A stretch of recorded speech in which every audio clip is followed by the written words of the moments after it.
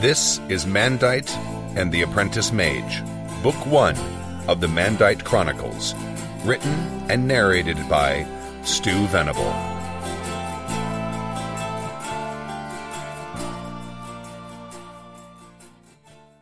Prologue. Basma, Cardinal Mage of the South, from the sovereign Duchy of Eldamy, stood before the ancient ornate mirror. "What is it, Cardinal Mage?" his young apprentice asked. She was tall, but not nearly as tall as Basma, who was considered a mountain of a man. As she was training to become a war mage, her dark brown hair was cropped short. Basma, a tall, portly man with long gray hair, was examining the contents of a small wooden chest. He gazed at the glass orbs within, their ancient enchantments reflecting in his brown eyes. He wore robes of white and gold, with a red sash denoting his rank and title.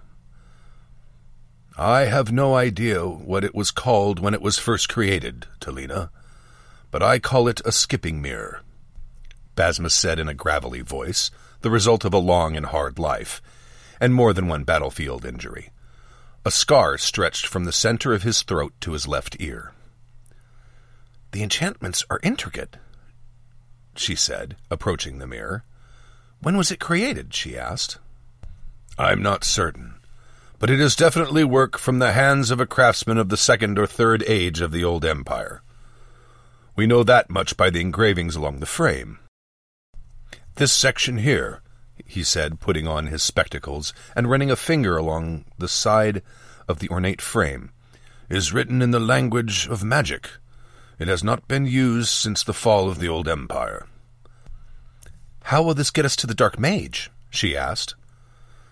"Better to show than tell, Talina," he said, smiling. "I've arranged for you to accompany me once we return to Eldamy," he announced, expecting excitement from his apprentice. But she wasn't excited. She felt fear. "Are you sure I'm ready?" she asked. Basma turned to look at his apprentice. She was young and beautiful. She wore the black robes of an apprentice mage. Her features were sharp, and her dark eyes, normally wise beyond her years, were filled with dread. "You graduated from the Collegium 3 years ago, and you've served me as apprentice for nearly 8 years. I believe you're ready," he said reassuringly. "Besides, I've already told His Grace that he should consider you for the position of Cardinal Mage of the South when I retire, or fall," he said ominously. Talina looked at her mentor with concerned eyes. "Don't talk like that, Cardinal Mage. You have many years of service to give His Grace," she said. Basma smiled warmly. Most who knew Basma's reputation would be surprised with such warmness, for he was the foremost battle mage in the sovereign duchy.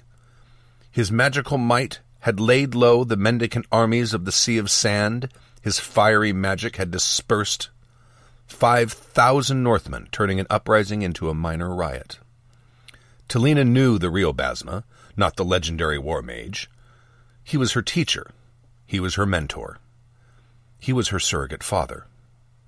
"All lives end, Talina, even mine. I have trained you to the best of my ability. You have a talent with the force of fire that rivals mine.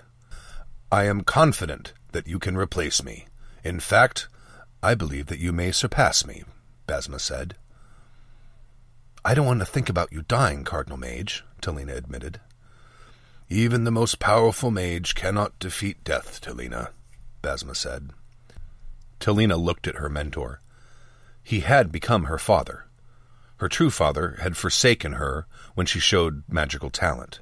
She was abandoned to the Collegium to learn the magical art, and she was assigned to Basma as his apprentice. Now her mentor, the Cardinal Mage of the South, the most powerful war mage in memory, was growing old. He was still a powerful mage, but he was becoming frail. He didn't realize it, nor did most who knew him, but Talina saw it. She noted his failing memory.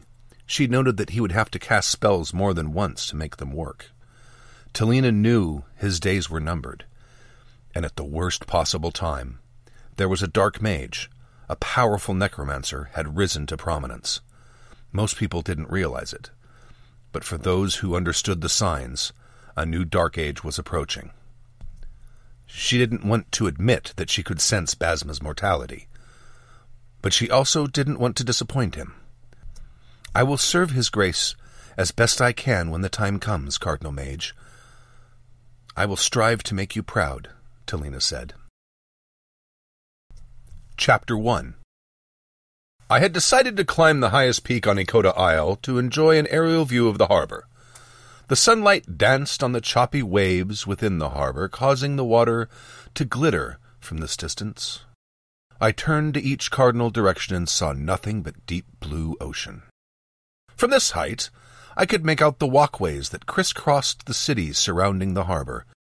In between the structures were buildings of every sort and size, and surrounding all of it was a dull white sand that covered most of the island. It was a cloudless spring day. Not that the seasons mattered here. It was nearly always warm and breezy, except for the few rainstorms that would quickly pass overhead a few times a year, usually during what the locals laughingly called winter. This was very nearly paradise, at least as far as the weather was concerned. But this, the farthest of the Far Isles, offered little in the way of creature comforts, and those it did offer were expensive. So not much of a paradise, really. At least for someone like me, a mage. When I was much younger, and a student at the Collegium Magicum, I was destined for a life of influence and creature comforts. That never happened. I was marked as unfit for further magical training. In fact, the masters of the Collegium regretted teaching me anything. They tried to capture and imprison me. That's how I ended up here, far from the Collegium, far from Duke Elkis's guards, far from the sovereign Duchy of Eldemy. My name is Mandite. My last name isn't important, and I tend to keep it secret. Makes me harder to track down. I still consider myself a mage, as do the people who hire my services, even though the law of Eldemy does not. I spied the cut purse as I rounded a bend on my way down the mountain. The path was steep, and the switchbacks were numerous. I could see the natural harbor in the distance and the bustling city that surrounded it.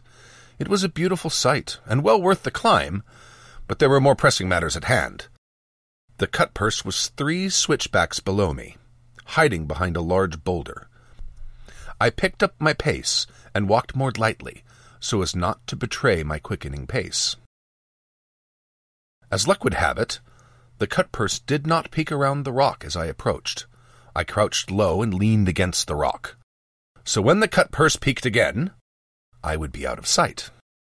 It didn't take long for the cut purse to come out from her hiding place, trying to discover where I went. That's when I discovered the cut purse was a she, by the way. She wore a tattered shift that must have been white at some point in the distant past. Her skirts were tattered and stained at the bottom, as they were made for a woman much taller. She looked to be in her 14th or 15th year. There were smudges of dirt on her pretty face, and her hair, which might have been red, was a matted mess. She was thin, too thin, in fact. I would have put her on the verge of starvation. I watched her as she walked past the rock onto the path. "You should know better than to try and sneak up on a mage, girl," I said in a booming voice. She nearly jumped out of her skin with a high-pitched yelp. She spun to face me, wide-eyed. There was a small dagger in her hand. I looked at the dagger. She was quick, I'd give her that. She'd reached for it instinctively when I surprised her. Most people wouldn't have the presence of mind to do that. "I wasn't sneaking, Master Mage," she said, straightening herself and bowing. "It's too late for niceties," I said, brandishing my staff. "I should take you to the Reeve. He knows how to handle cut purses." "I'm not a cut purse," she said, offended. "Oh, you're not, are you? Then why are you hiding?" I demanded. I wanted to see if you would disappear," she explained. I looked at her with confusion. "What do you mean?" I demanded. She pointed further down the path at the next switchback. The air around the switchback was shimmering ever so slightly, a telltale sign of an enchantment. Had I not been so intent on watching this cut purse, I might have missed it entirely and triggered whatever spell had been bound to the area. I turned back to her, eyeing her. "Can you see that?" I asked. She nodded. "Did you set that trap?" I asked, approaching her while preparing a defensive gesture. "No, Master Mage. I'm no mage. I'm not even an apprentice mage. Not any kind at all," she said while taking a step back. "Then why did you think I would disappear?" I asked. "I saw it before. It took my mum," she explained, her face turning sad. "At that spot?" I asked, indicating the switchback. "No. There are lots of them about. I've spotted lots of them," she said. "Lots of them, you say? How many?" I asked. "Scores, maybe hundreds." "And you've seen people disappear in them?" She nodded. "Only a few times. Once I saw the one that took my mum. I knew what to look for," she explained. This interested me on many levels. Firstly, this young girl had some magical talent. Most who do not practice the art of magic cannot see the signs of an enchantment. In fact, it's one of the ways the Collegium Magicum used to determine if someone had such talent. "How long ago did this enchantment take your mother?" I asked. "I'm not sure," she said sadly. "Maybe 5 winters, maybe more." "That's tough business," I said, softening my tone. "Let's take a look at it and see if we can dispel it." I walked down to the enchanted switchback. Whoever had crafted it had attempted to hide it even from mages. Had she not pointed it out, I may have mistaken the shimmering from the heat of the path distorting the air. She may have saved my life, or saved me from a dangerous or embarrassing situation. I examined the area from the edge of the enchantment. It was circular. "Can you tell what it does? Do you know where my mum is?" she whispered. "No. That's difficult to do without walking into it," I explained. "I'm afraid that might be dangerous." "Do you think she might be dead?" she asked quietly. "I can't say, lass. No way to know. But such enchantments are rarely laid with good intent," I said. "It is possible she met her end. Though not for certain," I added. Her mouth became a straight line and her expression darkened while she stared at the shimmering air. "They've all got a rock like that," she said, pointing to a river rock set in the center of the circle. I peered at the rock. The surface of the rock had its own faint shimmer. "That's likely the focus of the enchantment," I said. She furrowed her brow and looked at me. "Enchantments are lasting spells," I began. "Most spells create an immediate effect, but some mages, especially very skilled mages, can place spells on an object of permanence, binding the forces to it." I held up my staff, and she backed away a bit. "Don't be scared, I'm explaining, not threatening," I said. She relaxed a little. "My staff has a spell placed on it to allow me to channel the forces I summon through it. It has other enchantments that help bolster and control those forces. That's one kind of enchantment. It's a lasting enchantment," I said. I turned back to the enchanted switchback. "This, however, is another kind of enchantment. The forces are bound to the stone, along with a logic spell," I explained. She gave me that "I don't understand" expression again. I sighed. "A logic spell contains the forces of the enchantment until certain events or conditions occur. When they do, the logic spell ends, and the forces are released to do whatever the enchanter intended, assuming they were competent, of course," I said. "How do you dispel it?" "Well, the easiest way," I explained while pulling a coin from my purse, "is to trigger the logic spell." I tossed the coin into the circle. Nothing happened. She looked down at the coin with hunger and longing. Clearly she had not possessed silver in some time, if ever. "What's your name, girl?" I asked. "Jas. I don't remember my family name. It was changed when I was little," she answered. She was still staring at the coin. "Well, Jas, it appears that this logic spell won't trigger with an inanimate object. Perhaps it requires a living creature to walk into the circle," I said. "I'm not walking in there," she exclaimed.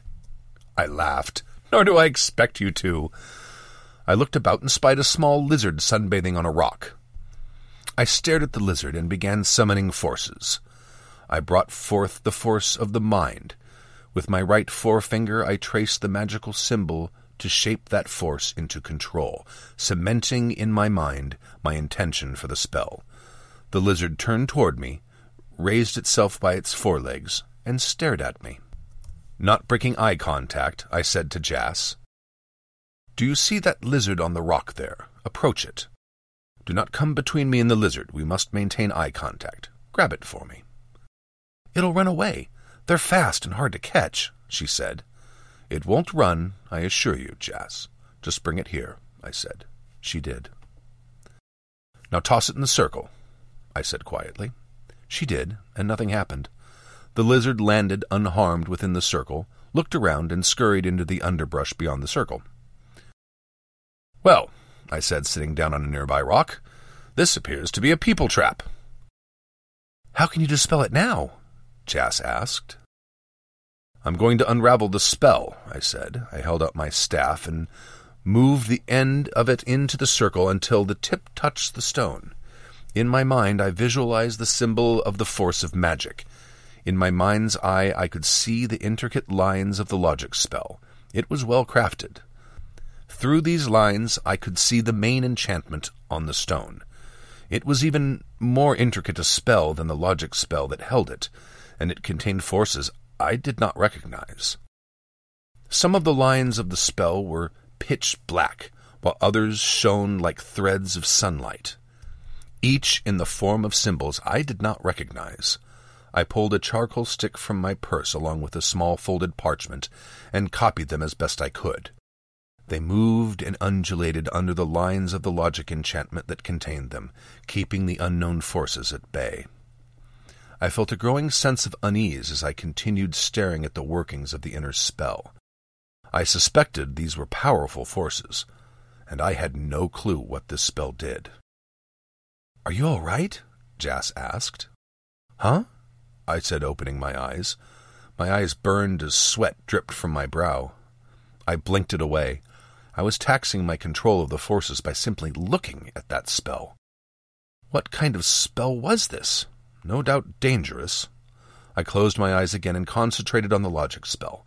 I imagined the symbol of the force of magic again, and envisioned myself cutting one of the threads of the logic spell. It unraveled with a pop and a whoosh of air. When I opened my eyes, I was sitting on the ground next to the small river stone. The spell had pulled me toward the circle. It must have moved or destroyed the air within the circle, creating a vacuum and pulling me toward it. I scrambled for the stone and picked it up. On the underside were 2 runes I didn't recognize. They were probably runes representing the 2 unknown forces. "By the gods and the forces," I muttered. "I think that might have been some sort of transportation spell, and a powerful one."